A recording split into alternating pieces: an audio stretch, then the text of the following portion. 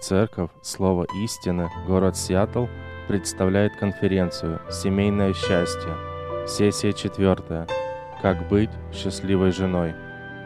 Приветствую, сестры. Как вы слышали, меня зовут Татьяна. Немножко волнуюсь, и голос мой охрипший. Но, как Олег сказал, что я вам нового ничего не скажу. А мы будем только говорить то, что говорит Писание, как оно касается нашей жизни, и в первую очередь моей жизни.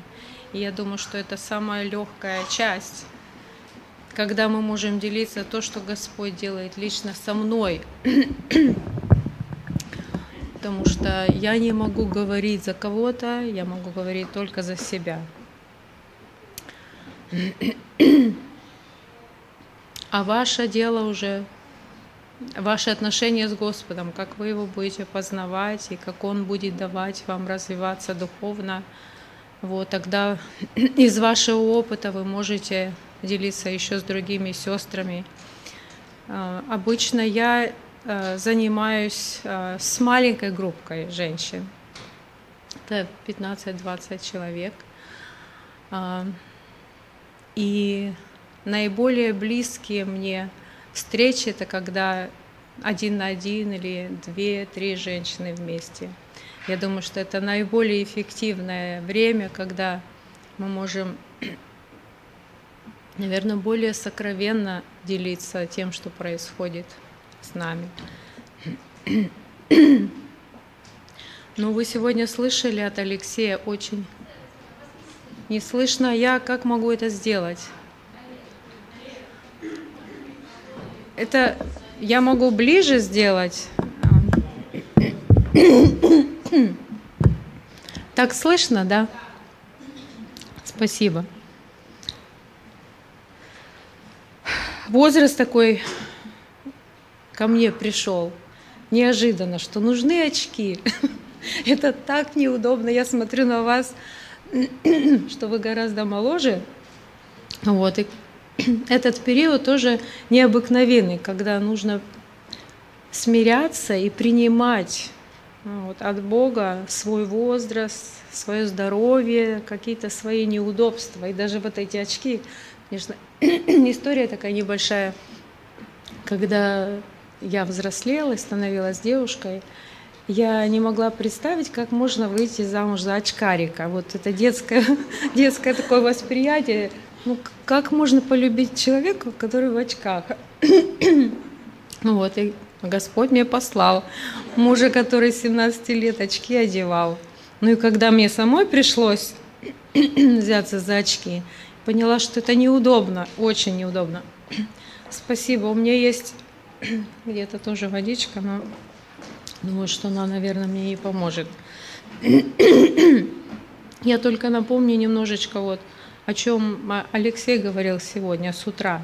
Я думаю, вы делали конспекты, да, тоже. Он говорил о том, что счастье невозможно без рождения свыше, что нам нужен прогрессирующий духовный рост, нам нужно исполняться Святым Духом. И вот, касаясь нас, жен, и как быть ей счастливой, и как духовный рост, исполнение Духом и рождение свыше позволяет этому быть в нашей жизни. И здесь текст приведен, Ефесянам 5, 22-24, я прочитаю его. «Жены, повинуйтесь своим мужьям, как Господу, потому что муж есть глава жены, как и Христос глава церкви, и он же спаситель тела. Но как церковь повинуется Христу, так и жены своим мужьям во всем». Повиновение жены мужу возможно настолько, насколько жена знает Господа, и она практически живет им. Жена может быть счастливой настолько, насколько точно, естественно и свободно она занимает свое положение, определенное для нее Богом, для которого Он ее сотворил. И что это такое? Как это помогает мне? Познавать Господа. Как жить им практически? Конечно, к сожалению, что это произошло гораздо позже, чем я бы того хотела быть. Вот смотря на молодых людей, на столько ресурсов, которые вы имеете, на проповеди, которые вы слышите, на книги, которые вы читаете, на тех пасторов и лидеров, которые у вас есть, они могут вам ясно и точно преподносить каждую истину, которая касается вашей роли, как жены, вас как христианки, как познавать Господа и как жить, радуясь в Нем. Вспоминая свою юность и даже многие годы, уже будучи замужем, мы не имели этих ресурсов, мы не имели этих материалов, мы не имели кому пойти, с кем посоветоваться и кому обратиться, чтобы нам что-то растолковали, или вот как сейчас наши братья, они готовят к браку, молодые семьи. Это примерно занимает от 3 до 6 месяцев, 8-10 занятий, настолько подробно, начиная с отношений с Богом, потому что если их нет, тогда мы не можем построить и счастливый брак, и то, о чем мы сегодня, конечно, говорили. И поэтому, с сожалением, конечно, я не могу это время вернуть. Мы жили в то время, в которое Господь нам позволил жить. Вот. И сейчас, наверное, я наверстываю вот то, что мы не имели когда-то, используя эти ресурсы, материалы, слушая проповеди, читая книги. Это, конечно, милость Божья. И, возможно, можно было бы избежать больших ошибок и каких-то неверных решений, неверных действий. Возможно, было бы уже раньше изменить свое мышление, чтобы иметь правильное отношение к тем или иным вопросам, и даже по отношению к моему мужу, и как его воспринимать, и какова моя роль, и почему я ее должна исполнять, и почему я должна ему повиноваться, и как повиноваться. Но слава Богу за это время, которое Он дает, и я благодарю за мужа моего, который является для меня душепопечителем. По многих вопросах он мой лучший друг, всегда с радостью готов ответить на все то, что беспокоит меня, и главное, это мое желание и мои вопросы, которые я могу задать в любое время. Так вот, я вижу, что то слово, которое звучит в нашей церкви, оно стало изменять мое мышление. Значит, истина, которая есть в Слове Божьем, она действительно работает. Так написано, что Слово Божие живо и действенно. Оно проникает до разделения души и духа, составы мозгов, судит помышления, намерения сердечные. И вот насколько это истина, или насколько мы позволяем этой истине проникать в наш разум, в наше сердце, наши мысли, наши эмоции, наше мышление, вот настолько оно будет преображать наш внутренний мир, и настолько оно будет давать нам способность преображаться в Божий образ, и оно настолько будет действенно, что оно позволит мне повиноваться мужу с легкостью и с радостью. И я однажды с Алексеем говорила, я говорю, как познавать Бога, как Его искать. Вроде бы мы читаем Слово, слушаем проповеди, да, оно касается, оно что-то раскрывает, но как глубже. Есть молитва у нас, и мы обращаемся к Богу и просим, как Его дети, чтобы Он производил свое действие.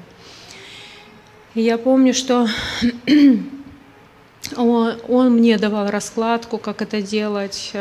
Во-первых, действительно просить Господа о том, чтобы Он открывался мне. И когда я стала чаще слышать о том, что я должна проповедовать себе Евангелие каждый день, читая вот книгу недавно, новая на русском языке «Терпимые грехи», Джерри Бриджес, он говорит о том, что большая ошибка у верующих людей, что мы думаем, якобы Евангелие нужно проповедовать только неверующим людям. Оказывается, Евангелие нам нужно каждый день, и оно дает жизнь, оно нас преображает, оно дает силу жить. И что такое Евангелие? это постоянно напоминание себе, кто такой Бог, что Он Создатель, Он Творец Вселенной, что Он все это сделал для себя, что мы не боги, как мы сегодня слышали, когда первые люди претендовали на то, чтобы быть богами. То, что Он держит Вселенную, Он управляет всем, Он дает законы. И вот я, этот маленький человечек, я тоже нахожусь под Его властью, и я благодарна Ему за то, что Он принял меня, Он нашел меня грешницу в этом мире, Он меня спас, Он меня омыл своей кровью. Я Его дитя, я Ему принадлежу.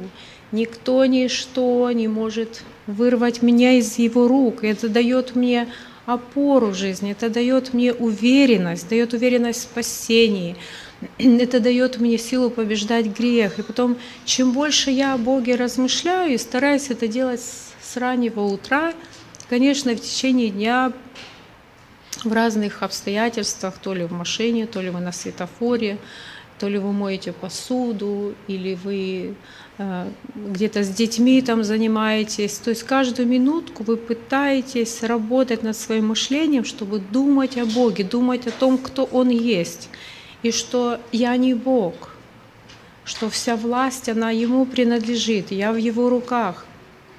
И когда я себе эти истины повторяю, я обнаружила, что это открывает мне самого Бога, какой Он в Его качествах, в Его именах, какой Он могучий, какой Он сильный, какой Он великий, какой Он верный. Я могу на Него положиться, что Он отвечает на мои нужды, Он открывает мой разум, Он просвещает. И вот изучая тексты, запоминая их и повторяя их, в разных моментах разные тексты приходят на память, я обнаружила, что это укрепляет мою веру в Бога, это дает мне силу, это дает мне гораздо больше познания Его, того, кто Он есть. То есть я Его начинаю больше любить, я начинаю Ему больше доверять. То есть мы должны себе проповедовать Евангелие, истину каждый день. Вот только это дает нам силу жить, это дает нам силу побеждать грех. И когда делаете вы все ради Христа, как написано в Колоссянам, 3 глава, 17 стих и 23, что мы все делаем ради Господа и благодаря Его. И вот это основа, я думаю, для каждой жены, как христианки, если даже не жена, просто для христианки, это основа нашей жизни, чтобы мы проповедовали Евангелие себе каждый день и повторяли. Вот нам кажется, что мы знаем, да, Христос за нас умер. И мы когда вспоминаем? На вечерю об этом. Вот, но сделайте это практикой, чтобы вы говорили себе эту истину каждый день. Начните ею жить. Начните думать о Боге чаще. Причем это будет изменять ваше мышление и ваше отношение ко всему, что происходит. Есть книга такая «Ложь, которую верят женщины». Не знаю, кто-либо читал или нет, мы с сестрами проходим. Очень хорошая книга. Здесь есть практические применения в конце книги. Вот. Как? «Ложь, в которую верят женщины, истина, которая освобождает». Написала ее Нэнси Ли де Мосс. И я бы хотела отсюда зачитать некоторые фразы о нашем представлении о Боге. Наши представления о характере Бога имеют огромное значение, потому что влияют на все остальные наши представления. Искаженное восприятие Бога изменяет наше восприятие действительности. Зачастую мы не осознаем, что причина раздражения или смятения в наших душах не в людях или обстоятельствах, а в том, что мы смотрим на все через поврежденные линзы. Наше представление о Боге особенно сильно влияет на представление о себе. Если мы видим Его не таким, какой Он есть на самом деле, если мы верим в ложь о Его личности, то неизбежно будем неправильно думать о себе.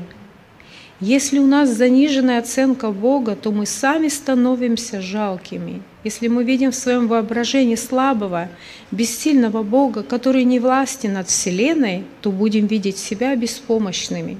Нам не удастся преодолеть бури и неблагоприятные обстоятельства. Если наш Бог ничего не стоит, мы будем думать, что и мы ничего не стоим. Если мы поверили в ложь о Боге, мы поверим в ложь о самих себе.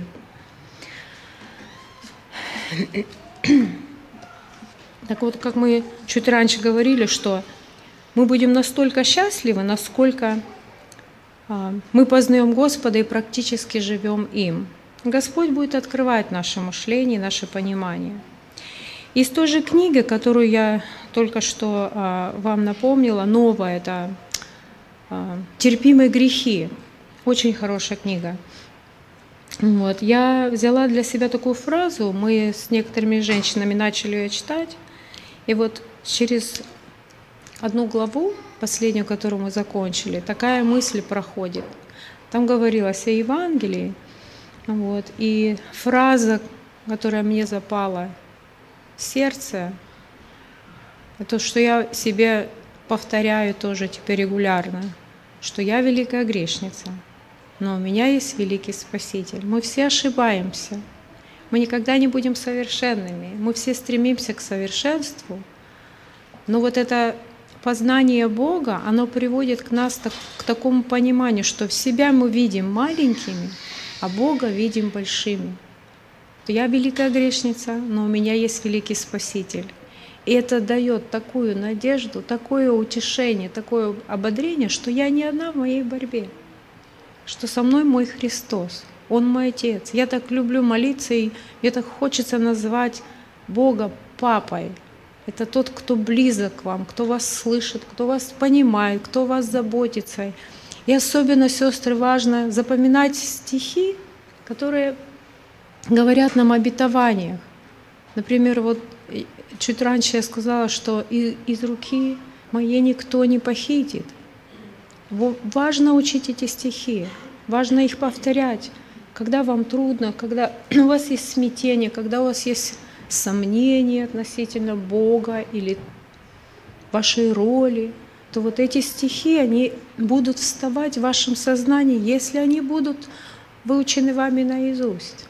То есть очень хорошо. Это, я знаю, трудно, мы ленивы, вот, нам трудно запоминать, но постарайтесь, то, что касается вот, лично вас и помогает, запишите, повесьте на холодильник, в удобном для вас месте, где вы часто бываете, смотрите. Я, наверное, отодвигаюсь, чтобы мне видеть мою бумажку.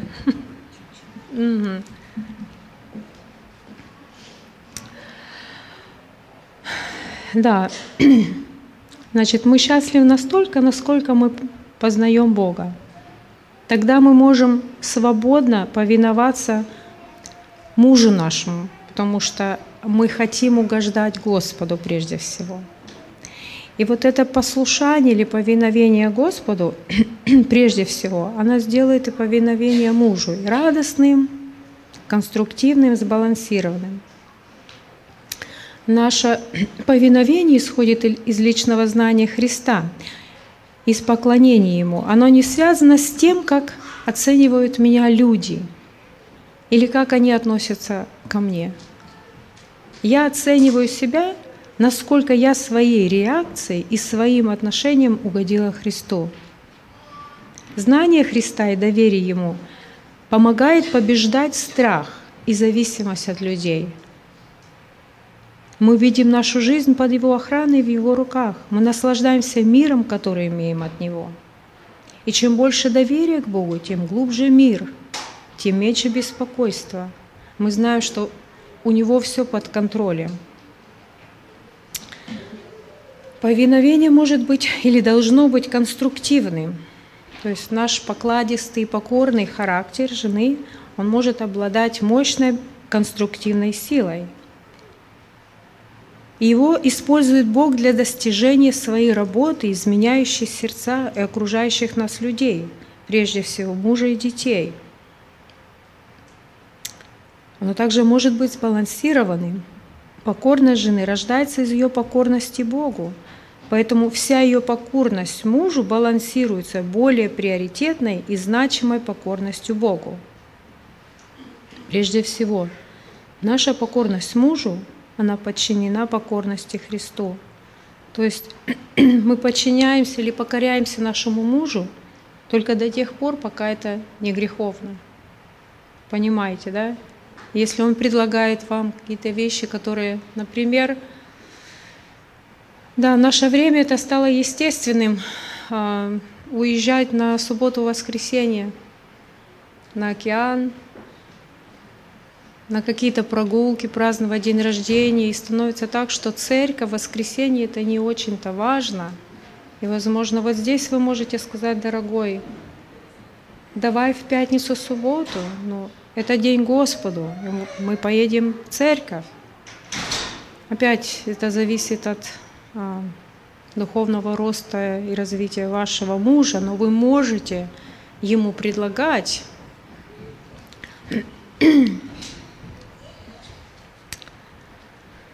Мое повиновение – это отклик моего сердца на Евангелие, которое я себе проповедую. Мое повиновение – это выражение моей благодарности Господу. Это естественная реакция моя. То есть я вижу, вот насколько я познаю Господа, насколько я Его ищу, насколько я преклоняюсь перед Ним и вижу, какой Он, настолько мне легче становится подчиняться моему мужу. Более детальное объяснение места жены и ее влияния в семье описано в 1 Петра, 3 глава, 1-6 стих. «Также и вы, жены, повинуйтесь своим мужьям, чтобы те из них, которые не покоряются слову, житьем жен своих без слова приобретаемы были, когда увидят ваше чистое, богобоязненное житие. Да будет украшение вашим не внешнее плетение волос, не золотые уборы или нарядность в одежде, но сокровенный сердце человек в нетленной красоте кроткого и молчаливого духа, что драгоценно пред Богом. Так некогда и святые жены, уповавшие на Бога, украшали себя, повинуясь своим мужьям. Так Сара повиновалась Аврааму, называя его господином. Вы дети ее, если делаете добро, и не смущайтесь ни от какого страха». Есть 3 вещи, которые необходимы для счастья жены. Это правильно поставленная цель. Часто наши разочарования и скорби происходят из-за того, что мы неправильно видим брак. Возможно, они у нас приходят из того, что мы слушаем, из неверных источников, или из того, что мы смотрим, или за кем мы наблюдаем. Это могут быть романы, фильмы, это выдуманные фантазии людей, это иллюзорный мир. Это неверная цель и ожидание от брака. Это может быть достижение личного удобства, комфорта, какого-то социального, экономического уровня. Достигать счастья, я не знаю, что это такое. Мы знаем, что без Бога счастья нет. Или заставить мужа быть хорошим. То есть мы вышли замуж, и все наши претензии, это и желания, которые муж должен выполнять для нас. Какие правильные цели жены в браке? Во-первых, Бог определяет цель, не я. И Бог поставил меня в то положение, чтобы я была помощницей моему мужу. И я думаю, что это привилегия, если мы правильно смотрим на эту роль, то это давать будет нам такой крепкий духовный заряд, чтобы выполнить ту роль, которую Господь нам определил. Это стать женой, высоко оцененной Богом. Это правильное понимание самой себя. Что это такое? Вот часто мы люди, и особенно в частности женщины, мы зависим от того, насколько оценивают нас люди. наши подруги, наши друзья, возможно, наши родственники. И, возможно, от этого у нас нет уверенности, у нас нет решительности, мы не знаем точно, что нам делать. Но вот когда мы зависим от Господа и от Его воли, насколько мы Его познаем и знаем, что это Он определил для меня эту роль, и что Он мне желает блага, и мы знаем, что Бог благ, и что это единственное мое правильное положение, тогда мы будем правильно себя воспринимать. Нам не важно будет, что о нас думают люди, нам важно будет всегда, что думает обо мне Бог. Вот если мы будем этим заниматься качественно, часто или постоянно, то у нас будет правильное представление о нашей роли.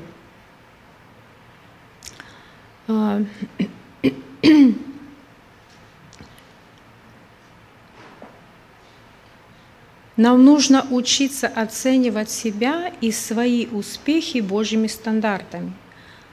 Когда я смотрю на то, что Господь хочет от меня, тогда у меня меньше беспокойства. Я знаю, в чем моя значимость, я знаю, в чем мой смысл, я вижу, в чем моя роль заключается, я знаю, для чего я создана. Господь это все определил. Тогда мне не нужно беспокоиться, что думают люди вокруг обо мне. Когда этого не происходит, мы не сможем иметь внутреннего мира и уверенности в жизни. Мы будем гнаться за тем, что никогда не догоним. Вот это первая цель, как жены, как христианки в браке – стать женой по сердцу Бога, быть качественной личностью, быть той, какой меня хочет видеть Бог. И это действительно, я над этим работаю, для меня это очень важно. Я знаю, что так же, как и вы, у нас не все получается, возможно, мы не все можем состыковать в своем разуме, наши обстоятельства, какие-то трудности, сложности. Но это моя молитва, это то, чего ищу, чтобы Господь помог мне иметь фокус в моей жизни, стать женщиной по сердцу Его, преображаться в Его характер, учиться тем качествам любви, прощения, сострадания, участия в жизни других людей. То, что Господь имеет в себе, чтобы оно проходило в моей жизни. Я знаю, что это занимает время, и это будет всю жизнь. И часто мы приходим в такие точки уныния или отчаяния, когда мы не видим себя таковыми. Но мое упование и мое удовлетворение я ищу в Господе. Я знаю, что Он меня принимает такую, какая есть. Я знаю, что Он меня однажды простил. И опять я себе проповедую в такие минуты Евангелия. Я знаю, что я им принята однажды и навсегда. Но у меня есть этот жизненный путь, это ограниченное время, где Он хочет, чтобы я научилась многим качествам Его характера, чтобы прийти в вечность. Там мы будем совершенны, там не будет греха, там будет все любовь. И вот здесь вот это как раз школа.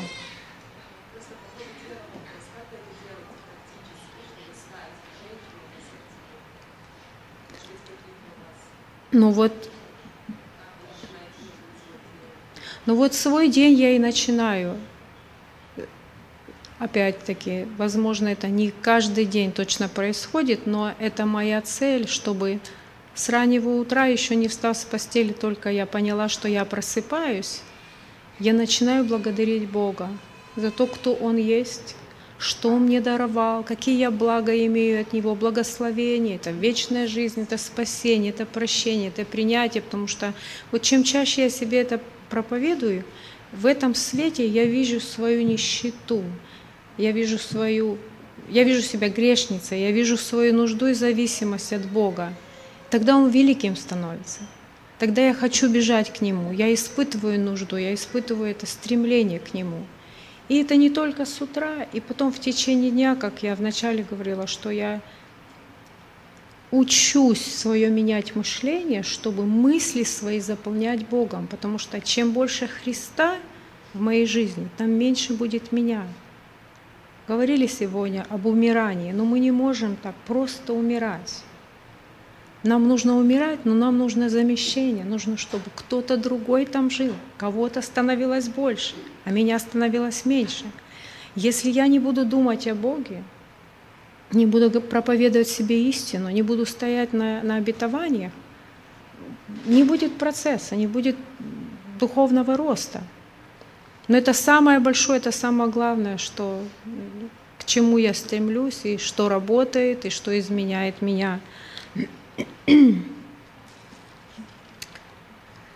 Есть еще одна цель в браке – это быть инструментом Божьим духовного преображения нашего мужа.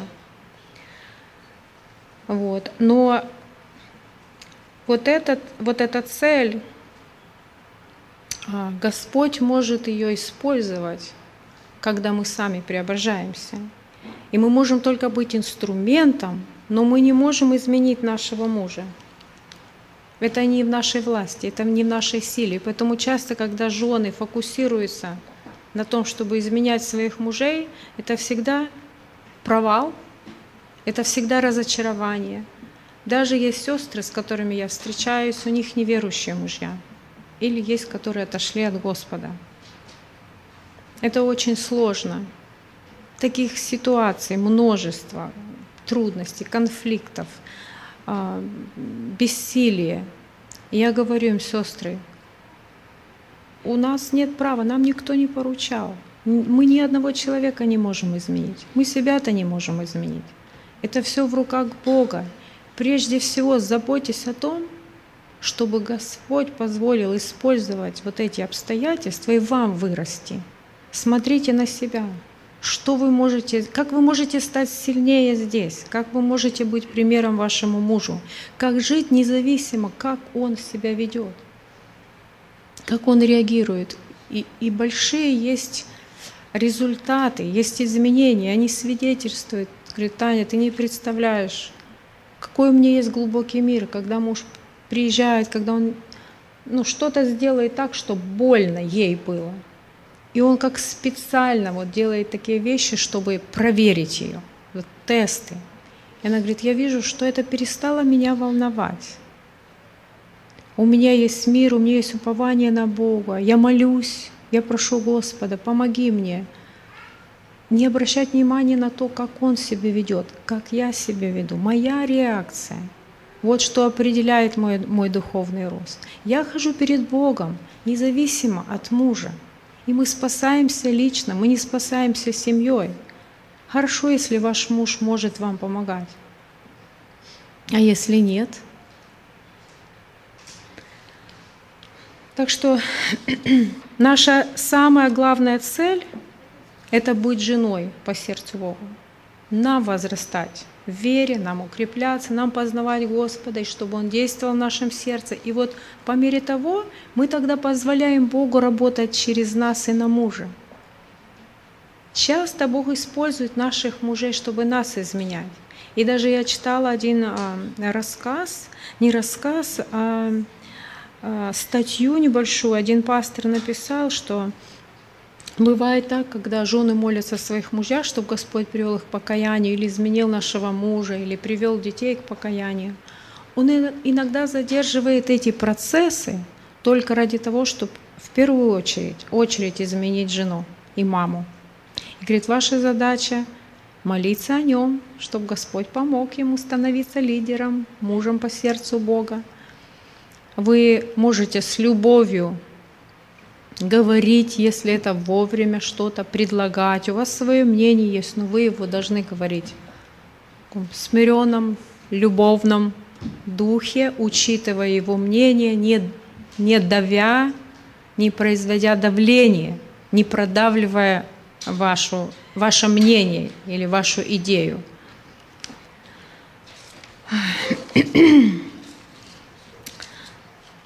Повинуйтесь своим мужьям, это выражение в тексте 1 Петра, Это сознательное посвящение себя заботе об наивысших интересах мужа, то есть его покорности Слову и подоблению Христу. Отказ от жизни, сфокусированной на удовлетворении самой себя. И это, конечно, сложная задача. Вот мы вроде бы как не лидеры, мы помощники, но наша задача — отказываться от себя, чтобы помогать мужу стать таким, которым Господь его видит. И это вообще-то главная цель брака, когда мы помогаем друг другу идти к вечности, поддерживая, молясь, подсказывая, с любовью, прощая, снисходя, уступая. Только для этого создан брак. Когда у нас есть неверные представления о браке, чтобы чего-то достичь в этом мире, то мы глубоко ошибаемся. И Господь в свое время поможет нам увидеть это. Когда-то Он допустит, что будет крах чего-то, провал в наших представлениях. Он допустит обстоятельства, чтобы разрушить неверные представления о браке.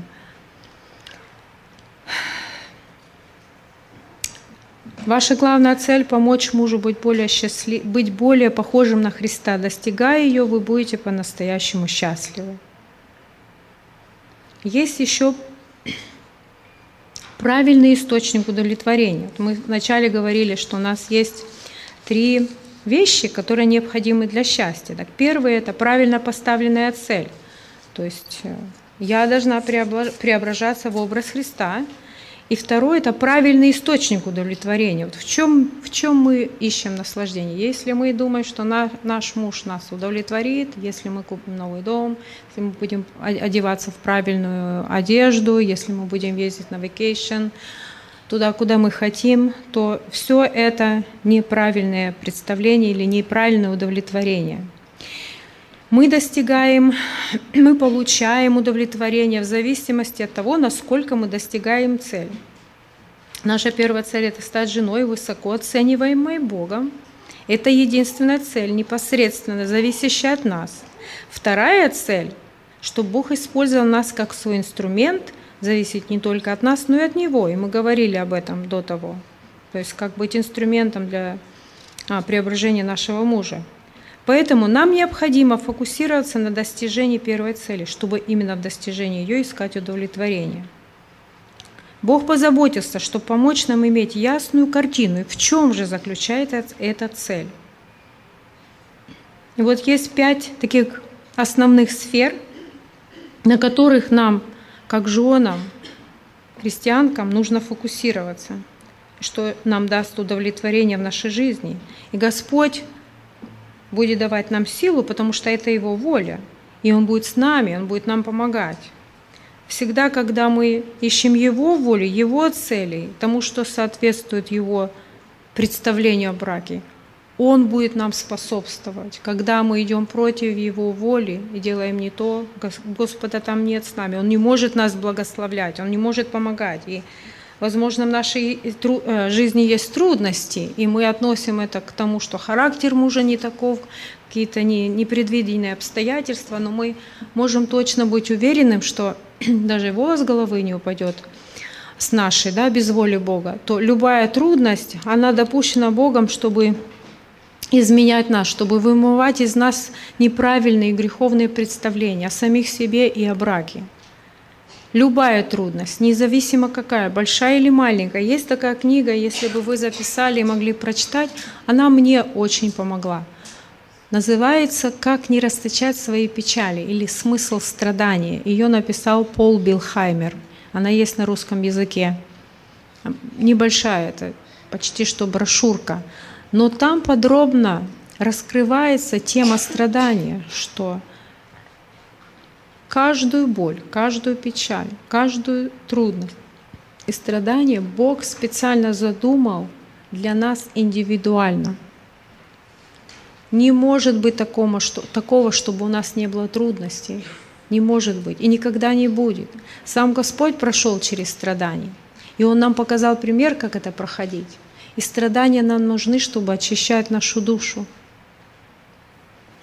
чтобы вычищать и вымывать наше «я», и чтобы наполнять собою.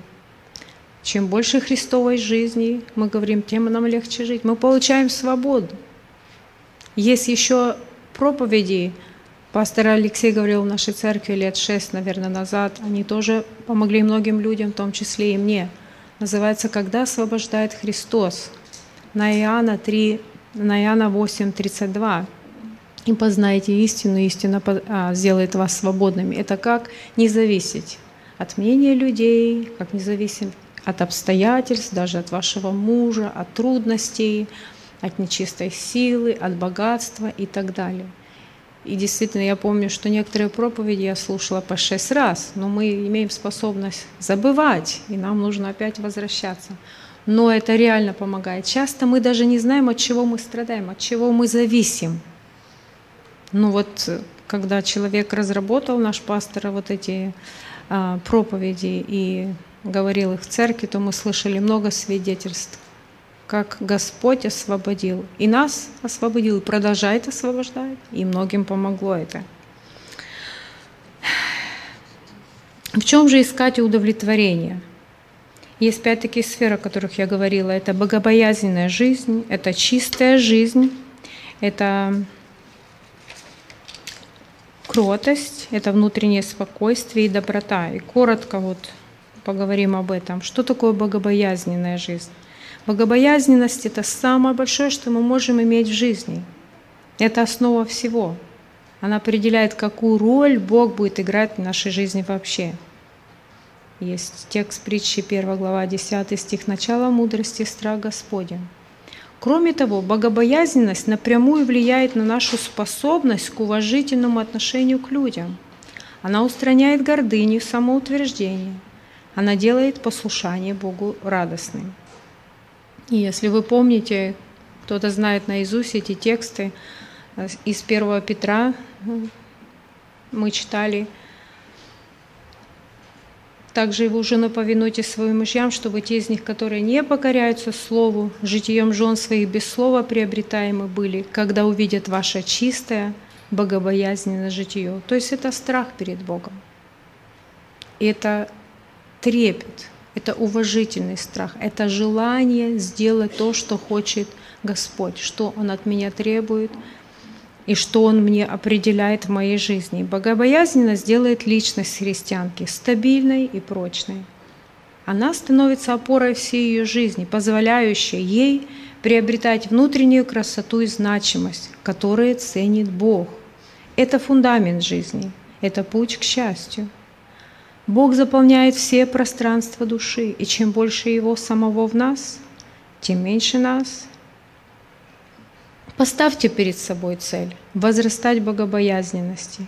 Ищите вашей удовлетворенности в возрастании в Боге и страхе перед Ним. Чистая жизнь – вот второй элемент цели жизни христианки – это чистота ее внутреннего человека. И опять этот же текст: когда увидят ваше чистое богобоязненное житие. Что в себя включает чистая жизнь? Это чистота мыслей. Что это значит? Не допускать морально нечистых мыслей, не допускать корыстных мыслей, не допускать лживых мыслей. Наши мысли определяют то, кто мы есть. Это наше мышление. Конечно, это тяжелый труд, но я могу вам засвидетельствовать, что вот эта книга, которой я вам говорила в начале, «Ложь, которую верят женщины», она мне очень сильно помогла, продолжает помогать. Как я советовала некоторым женщинам, что прежде всего нужно выучить 1 главу, остальное можно не читать. Она тщательно, просто и подробно объясняет, что такое мышление. Я бы советовала, чтобы вы прочитали внимательно эту 1 главу.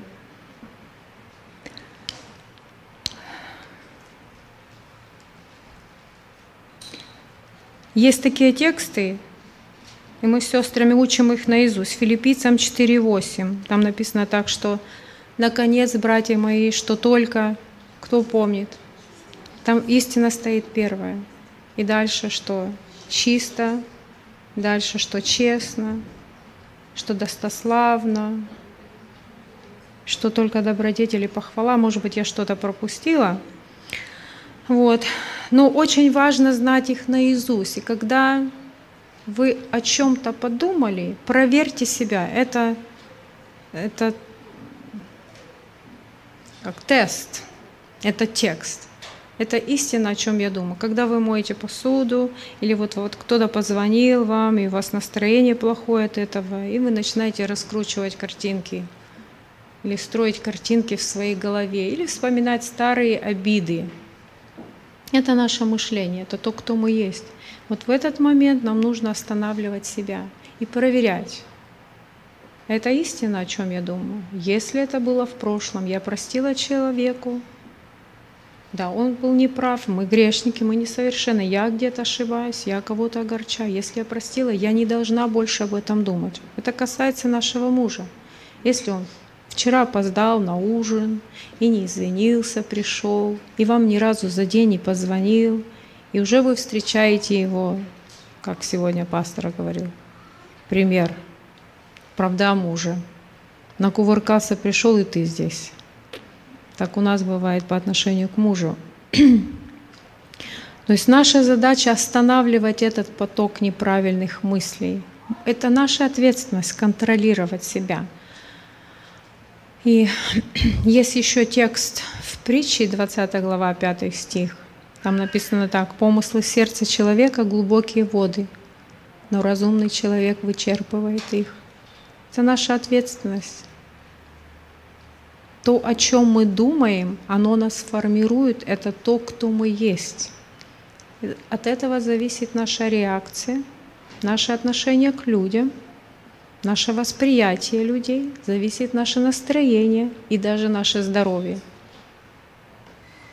Для меня это взяло много труда и берет еще, чтобы так серьезно и ответственно работать над своими мыслями. Их никто не знает. Даже ваш муж. Вы сами себе хозяйка. Но если вы начнете внимательно работать над своим мышлением, сестры, держитесь за стулья.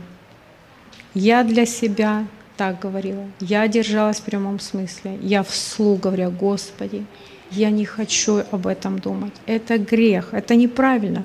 Но вы знаете, что это привычка. Нам нужно менять привычки. Это наш труд, это наша обязанность. Вот это преображение в образ Христов.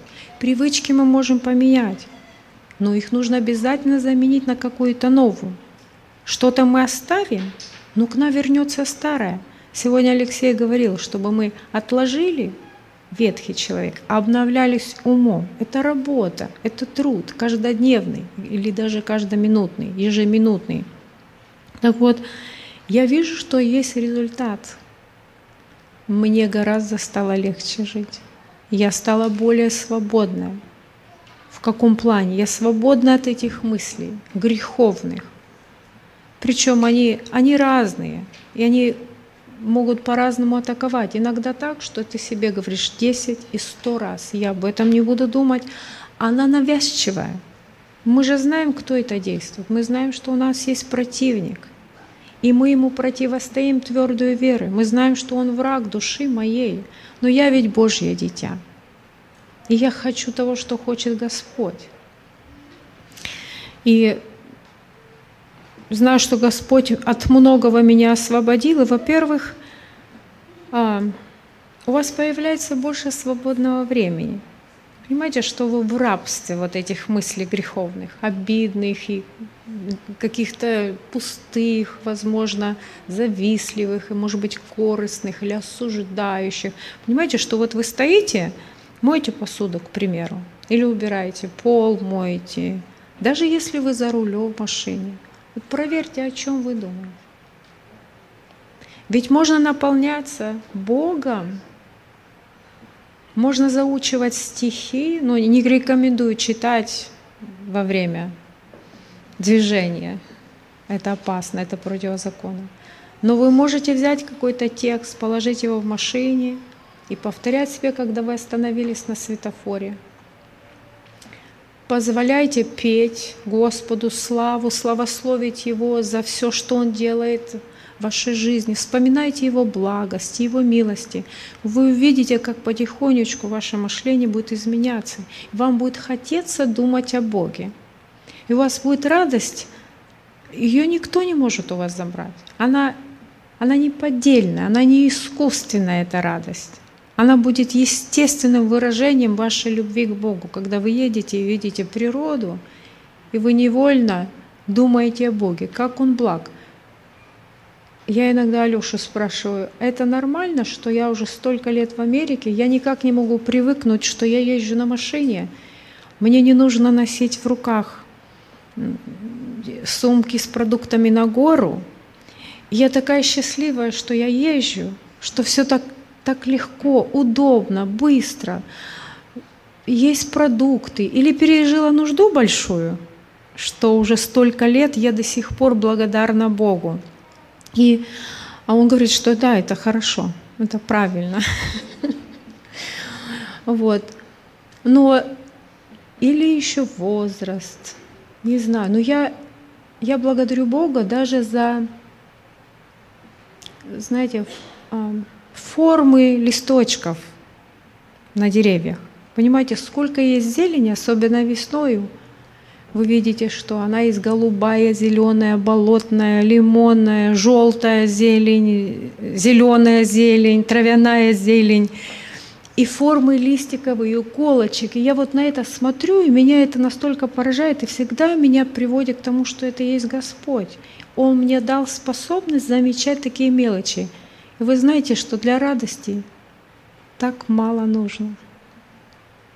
Мы часто гоняемся за чем-то в мире, и опять-таки это иллюзии, которые пытается нам навязать дьявол, что вот там счастье где-то, вне Бога, вот там вот, в развлечениях, там, в одежде, в стиле, в декорации дома, в машинах, или что еще вас увлекает, не знаю, но я так Алёше говорю, знаешь, настолько приятно вот осознавать, что есть Бог, и столько благ, вот есть что покушать. И я благодарю Бога, что есть кровать, есть тепло, у меня горячая вода, и она каждый день течет. Вспоминаете ли вы эти маленькие вещи? Мы привыкли их принимать. Вот мы дышим и смотрим, и у нас не болит спина, мы сидим. А сейчас в других странах верующим отрезают головы, убивают, насилуют детей за то, что пасторы привели своих детей в церковь. 150 или 140 человек христиан в христианском колледже убили, разбили церковь. Вы читаете эти новости? Не знаете, есть «Голос мучеников», и журнал, и сайт такой. Но они ко мне приходят каждый день. Наверное, я пережила гонение, мне это близко. Мне бы не хотелось вернуться в то время, хотя нам не рубили головы, но наших отцов забирали в тюрьму. И я помню, я это испытала. И до 17 лет я это помню. Так, я куда-то отклонилась в сторону, перешла уже на гонение. Но я вас не стращаю. Я думаю, что это будет тоже, пусть в сторонку немножко мы отошли, но напоминанием, как мы должны ценить то, что мы имеем. Свободу здесь, слово, проповеди. Вы пришли в собрание, вы хотите, придете, хотите, нет. А кто-то в своей жизни полагает за то, что пронесли Библию. Даже, знаете, я не могу уйти. Меня почему-то это близко касается. У нас брат был недавно из Таджикистана. Каждое собрание к ним приходит милиция. Он был на пасторской конференции и рассказывал, что постоянно следят, проверяют, и тоже детей не разрешают приводить. И это же Советский Союз, это же оттуда, откуда все мы вышли. Вот, то есть очень много сложностей. В Узбекистан нельзя провести Библию или литературу. Братья у нас были в прошлом году, и они говорят, что даже по месту, вот в Узбекистане они собираются на конференции, они не могут свою Библию лично взять. ее отберут и оштрафуют, и еще, возможно, будут какие-то последствия. Хорошо, вот мы остановились на чистоте мыслей. Дальше идут чистота эмоций. Эмоции, которые производимые плодом Духа, а не плотью. Они написаны в Галатам 5 глава 22-23 стих. Любовь, радость, мир, долготерпение, благость, верность, кротость, воздержание, милосердие. То есть это наш источник удовлетворения, и мы перечисляем 5 пунктов. Мы говорили о богобоязненной жизни, мы говорили о чистой жизни. И чистота жизни мы перечисляем, она включает в себя чистота мыслей, чистота наших эмоций, которые производятся плодом Духа, чистота мотивов, чем мы мотивированы в наших отношениях с мужем. Это тоже очень важно проверять. Иногда эти мотивы бывают лживые, и их не так легко увидеть на поверхности, но с Божьей помощью вы можете сами себе ответить на этот вопрос. И это ли Божьи цели, или это мой эгоизм? Дальше чистота слов исключает из лексикона обидные, унижающие, грязные и другие несозидающие слова. И сегодня об этом мы слышали утром. Ефесянам 4 глава, где говорилось, чтобы мы отложили гнилое слово и заменили его добрым. Чистота поступков, конструктивность действий, их созидающая направленность. Когда жена дорожит своей чистотою и святостью в ее собственном сердце, то это делает ее влияние на мужа эффективным и естественным. Чистота – это то, о чем она заботится, чтобы и имел ее муж. Поставьте перед собой цель – быть чистой. Ищите вашего удовлетворения в чистоте сердца. Еще одна сфера – это кротость. Русское слово «кротость» переводится как «незлобивость». Оно включает в себя мягкость, нежность, отсутствие дерзости, раздражение, злости, резкости и обиды. Да будет украшение вашим не внешнее плетение волос, не золотые уборы или нарядность в одежде, но сокровенный сердце человек в нетленной красоте, кроткого и молчаливого духа, что драгоценно пред Богом. Речь идет об истинном характере внутреннего человека. Кротость неестественна нам сама по себе. Ее нужно взращивать посредством углубления личных взаимоотношений с Иисусом Христом. Нам нужно последовательно и настойчиво учиться кротости у Христа. Поставьте перед собой цель быть кроткой. Ищите вашего удовлетворения в кротости. Матфея 11, 28, 29. «Придите ко мне все труждающиеся и обремененные, и я успокою вас. Возьмите иго мое на себя и научитесь от меня, ибо я кроток и смирен сердцем, и найдете покой душам вашим».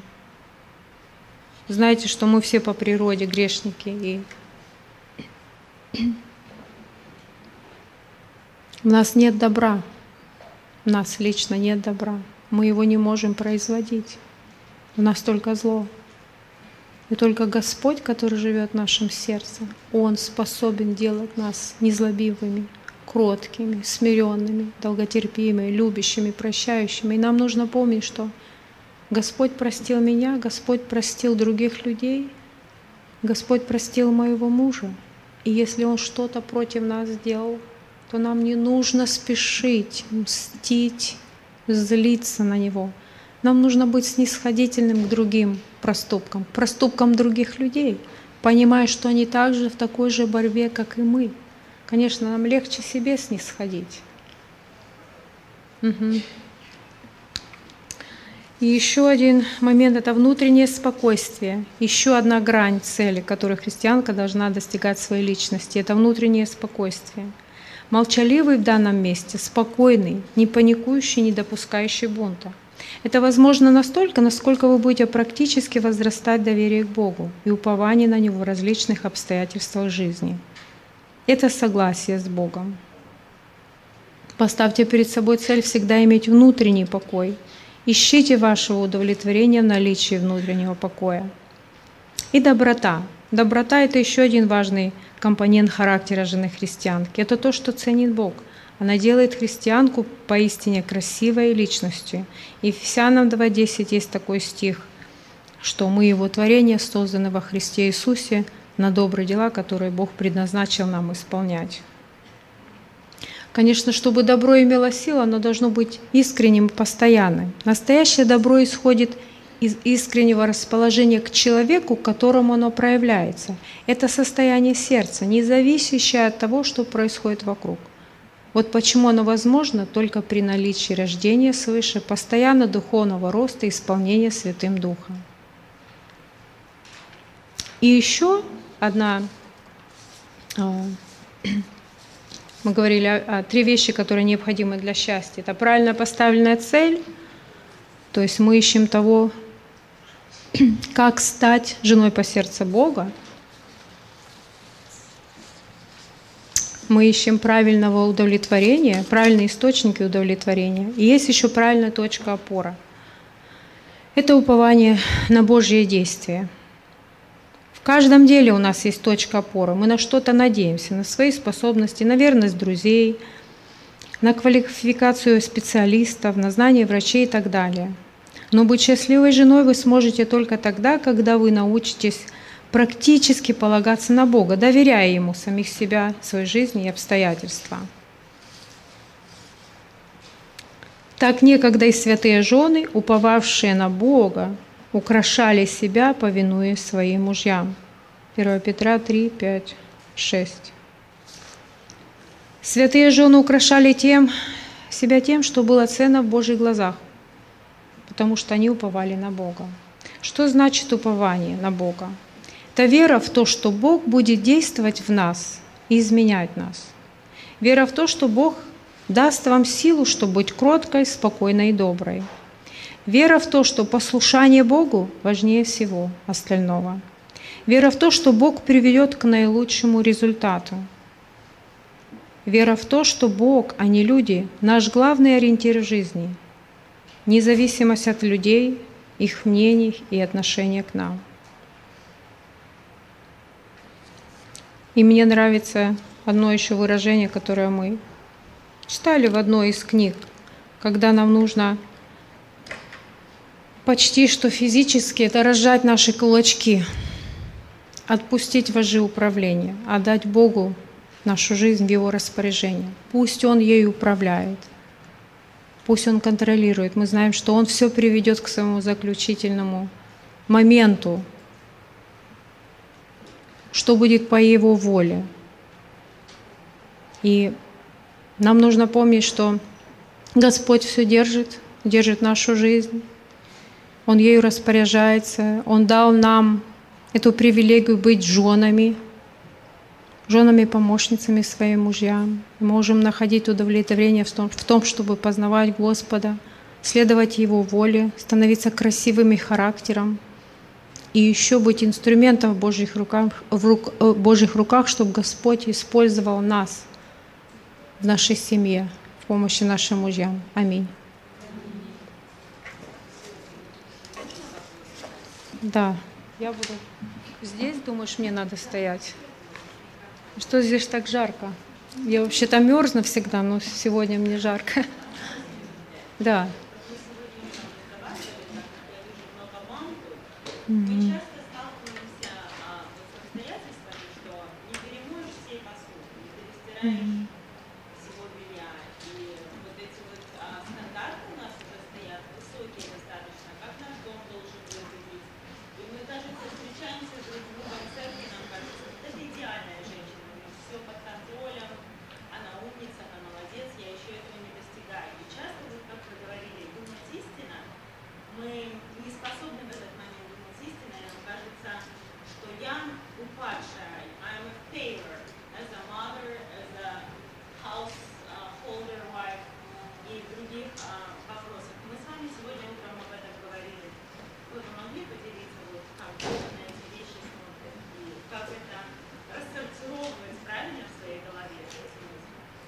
Ну вот я думаю, что надо начинать с нашего мышления. Прежде всего, что думает о нас Господь, не о том, что думают о нас люди. Потому что какие стандарты у нас, по ком мы определяем или почему мы определяем, как должно быть в нашем доме. Вот. Кто это оценивает?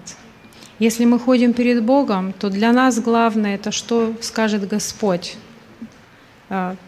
Конечно, мы стараемся учить детей, наводить порядок, встречать нашего мужа, быть готовыми, быть чистыми, аккуратными, но опять мы делаем это по мере того, насколько мы имеем вот этот внутренний мир. Если мы теряем этот мир ради удобства, комфорта или чьего-то мнения, тогда это уже не нужно делать. Оно не приносит благословения, оно не будет давать положительного результата.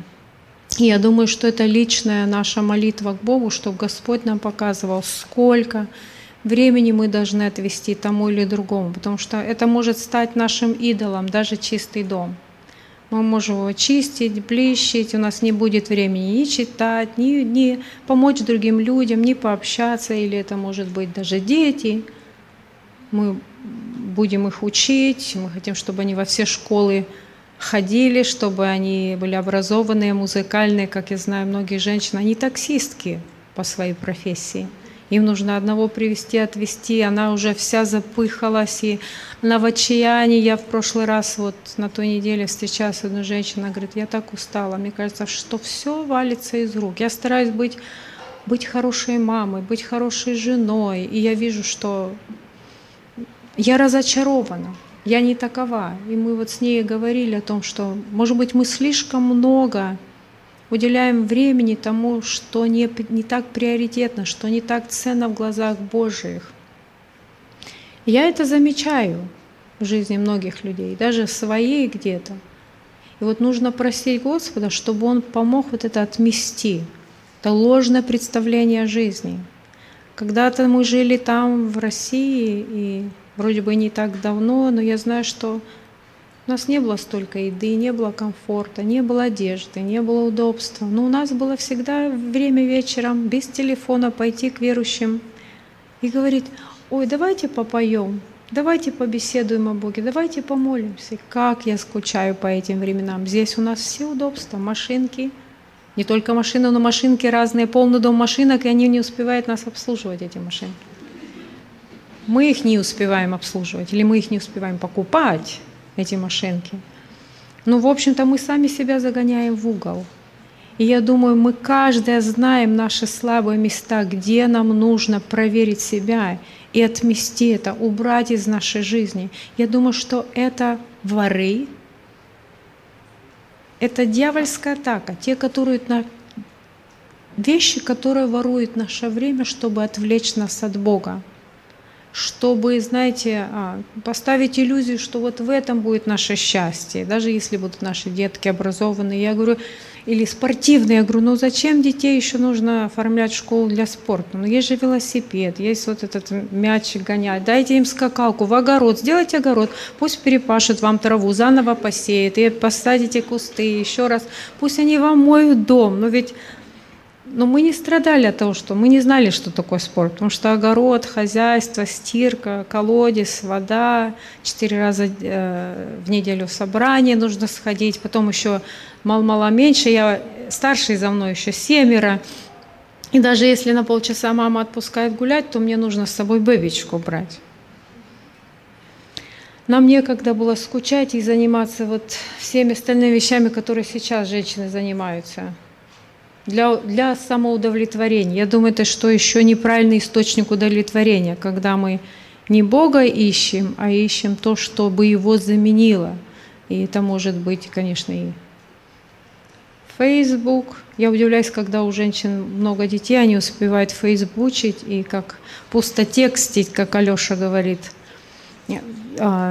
быть на одноклассниках. Я этого не имею, мне не нравится. Мне хочется иметь разговор лично с человеком, видеть его. По тексту вы не имеете чувств. Вы не слышите человека, его голоса, вы не чувствуете его боли.